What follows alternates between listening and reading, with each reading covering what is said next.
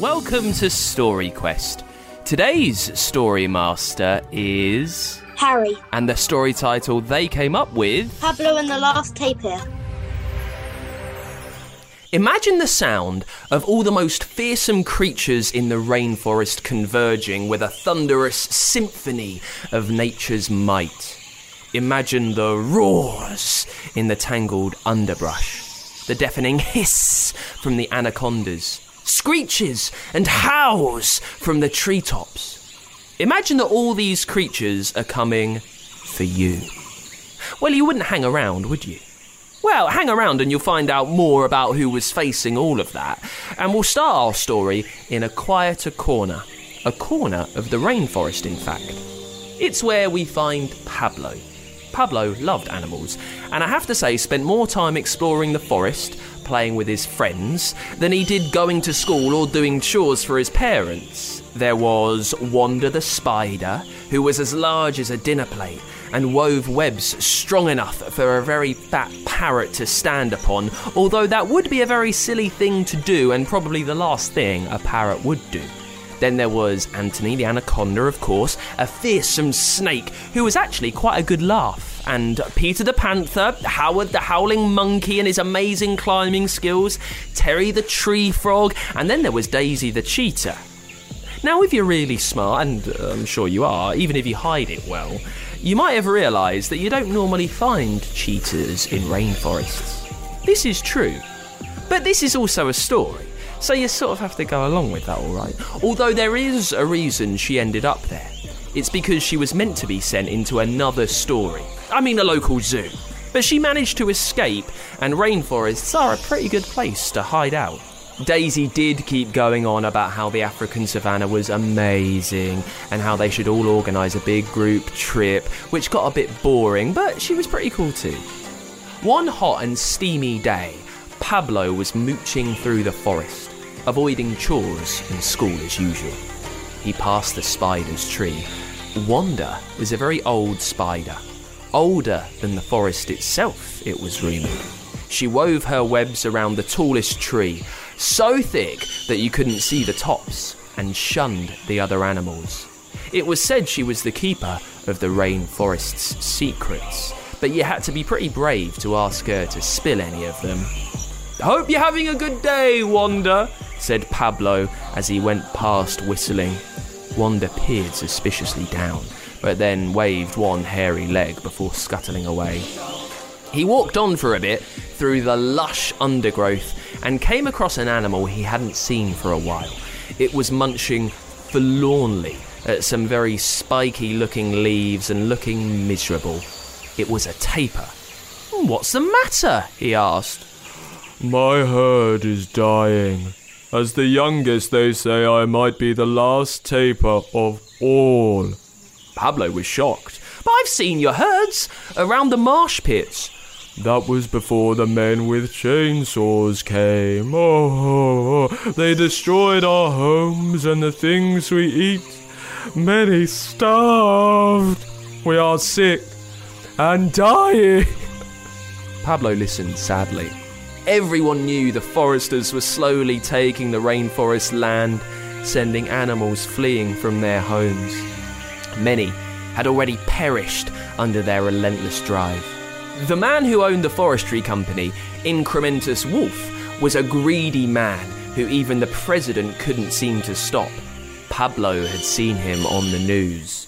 "President Pablo is more interested in a poxy little tree frog than his own people," he jeered. Terry the tree frog, who was sitting on Pablo's shoulder, looked very insulted at this. "I'll have you know I'm the most poisonous creature around here. Don't worry, just don't lick me." But natural herbs, plants, flowers of the sort we can't imagine, they may lie in the canopy and undergrowth. They could cure all the diseases, like the fabled moonflower, cure all illnesses, and even prevent death, said the interviewer urgently. "But that's just a fairy story. No one's ever found one, so they can't stop me. So there," Incrementus huffed, and the president, who was struggling to get a word in edgeways, just shrugged. "It hasn't been found, so there's nothing I can do," said the president weakly. Pablo screamed at the screen. "No one's ever looked for the moonflower. That's why no one's found it." Then he narrowed his eyes. "If we find the moonflower, the president will have to stop the diggers." It was a plan. And plans needed really clever, cunning people to help. Wanda! Wanda the spider knew everything. There was no time to lose. Terry leapt onto Tapir's back, and the three of them ran to the wisest creature in the wood. They called to her, and eventually they saw her cautiously poke her beady-eyed head out. "We need to find the moonflower. You know everything about the forest, so where might we find it?" "No idea. Dunno." This was pretty normal for Wanda. Legends had been written for centuries about her rudeness. Centuries? Pablo had a sudden thought. Hang on. What could make a spider live for centuries? Tapir looked thoughtful too. And which spider is known for being very, very secretive about what grows on her tree? "Wanda, you're busted!" yelled Pablo. "We know you've got moonflowers up there. You have to let the world know." "Shan't," came the muffled squeak. "I grow 'em. Now sling your hook." "But it's the only way you can save the rainforest. You need the forest too."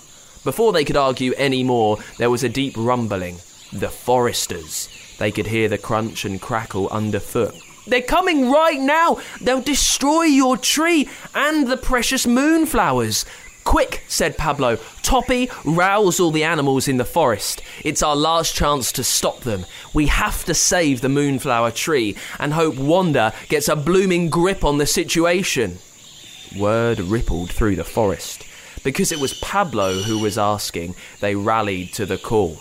The sun hung low in the sky, casting dappled rays of golden light through the dense canopy above. Birds of every colour and size sang joyfully in the treetops, and the air was thick with the scent of blooming orchids and exotic fruits. The foresters, armed with chainsaws and clad in rugged gear, had been working hard, but they had no idea what awaited them. As they continued their work, a low, rumbling growl echoed through the trees. The foresters paused, their hearts pounding in their chests, as the ground beneath their feet seemed to tremble. It was a sound like no other, one that sent shivers down their spines. They exchanged worried glances and grasped their tools tightly. From the shadowy depths of the rainforest, a mighty roar pierced the air, and the ground shook once more. The foresters' eyes widened in astonishment as they saw them coming. Emerging from the underbrush were the most fearsome and majestic creatures of the rainforest, joining forces in a united front against those who threatened their home. First came the mighty jaguars, their golden fur and fierce eyes gleaming with determination. They prowled silently, their powerful muscles rippling as they moved, ready to strike from the shadows. Following close behind were the colossal anacondas, slithering gracefully through the tangled vines, their massive bodies coiled and ready to strike. With gleaming eyes and sharp fangs, they were a force to be reckoned with. Above, the treetops rustled as a fleet of harpy eagles soared down, their enormous wingspans casting ominous shadows. With talons sharp enough to pierce through the steel, they circled above, ready to dive and defend their beloved forest. From the trees, the howler monkeys added their voices to the chorus, their eerie calls echoing through the jungle like a haunting war cry. They swung through the branches with lightning speed, ready to pelt intruders with a barrage of fruit and nut. The foresters stood in awe and disbelief, their chainsaws now forgotten. The rainforest had come alive with a symphony of nature's fury, as creatures big and small joined forces in an incredible show of unity. Behind them all strode Pablo and the last Tapir. And with Daisy the cheetah, of course, who, as we know, had meant to end up at the zoo, but had escaped. She roared her best too. As the pack of fearsome rainforest animals approached in huge numbers, the foresters had no choice to make. Run! And they were gone. The animals were astonished and cheered and howled in happiness, or croaked or hissed, or well, you get the idea, they made a lot of noise.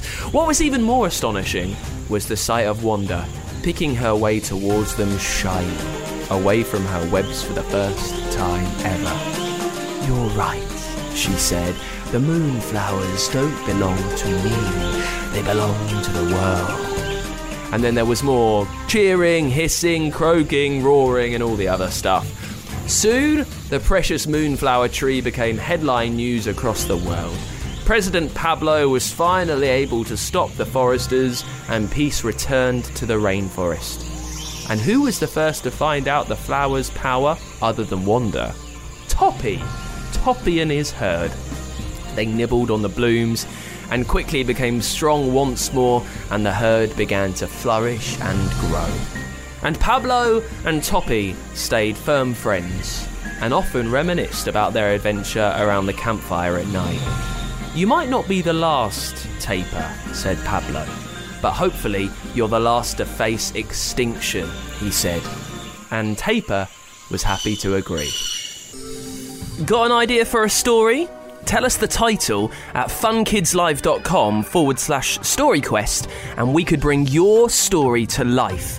For a new story each week, make sure you hit subscribe or follow so you don't miss a single episode.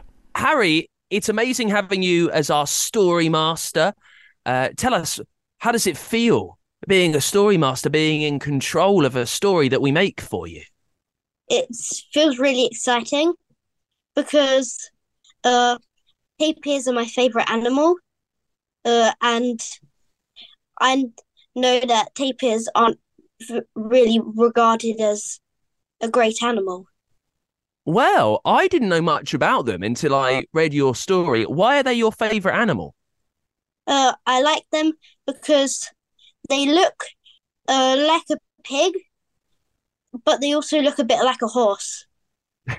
So it's like a mixture of the two. Tell me, where did you discover tapirs were your favourite animal? Because they're not everyone's favourite creature, are they?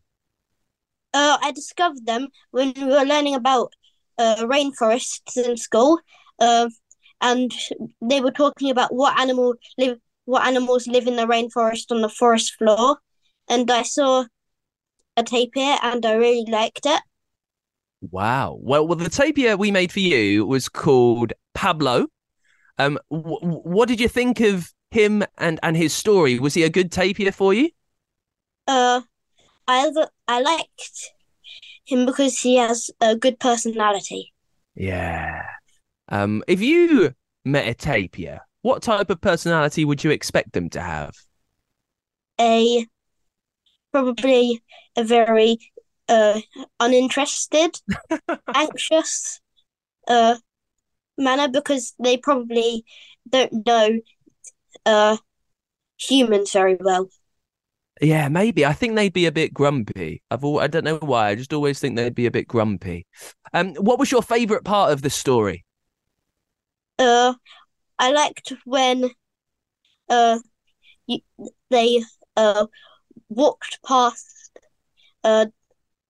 the spider, because I found that he was very interesting. Well, we loved writing a story for you. Just tell me, what made you want to send in an idea for Story Quest?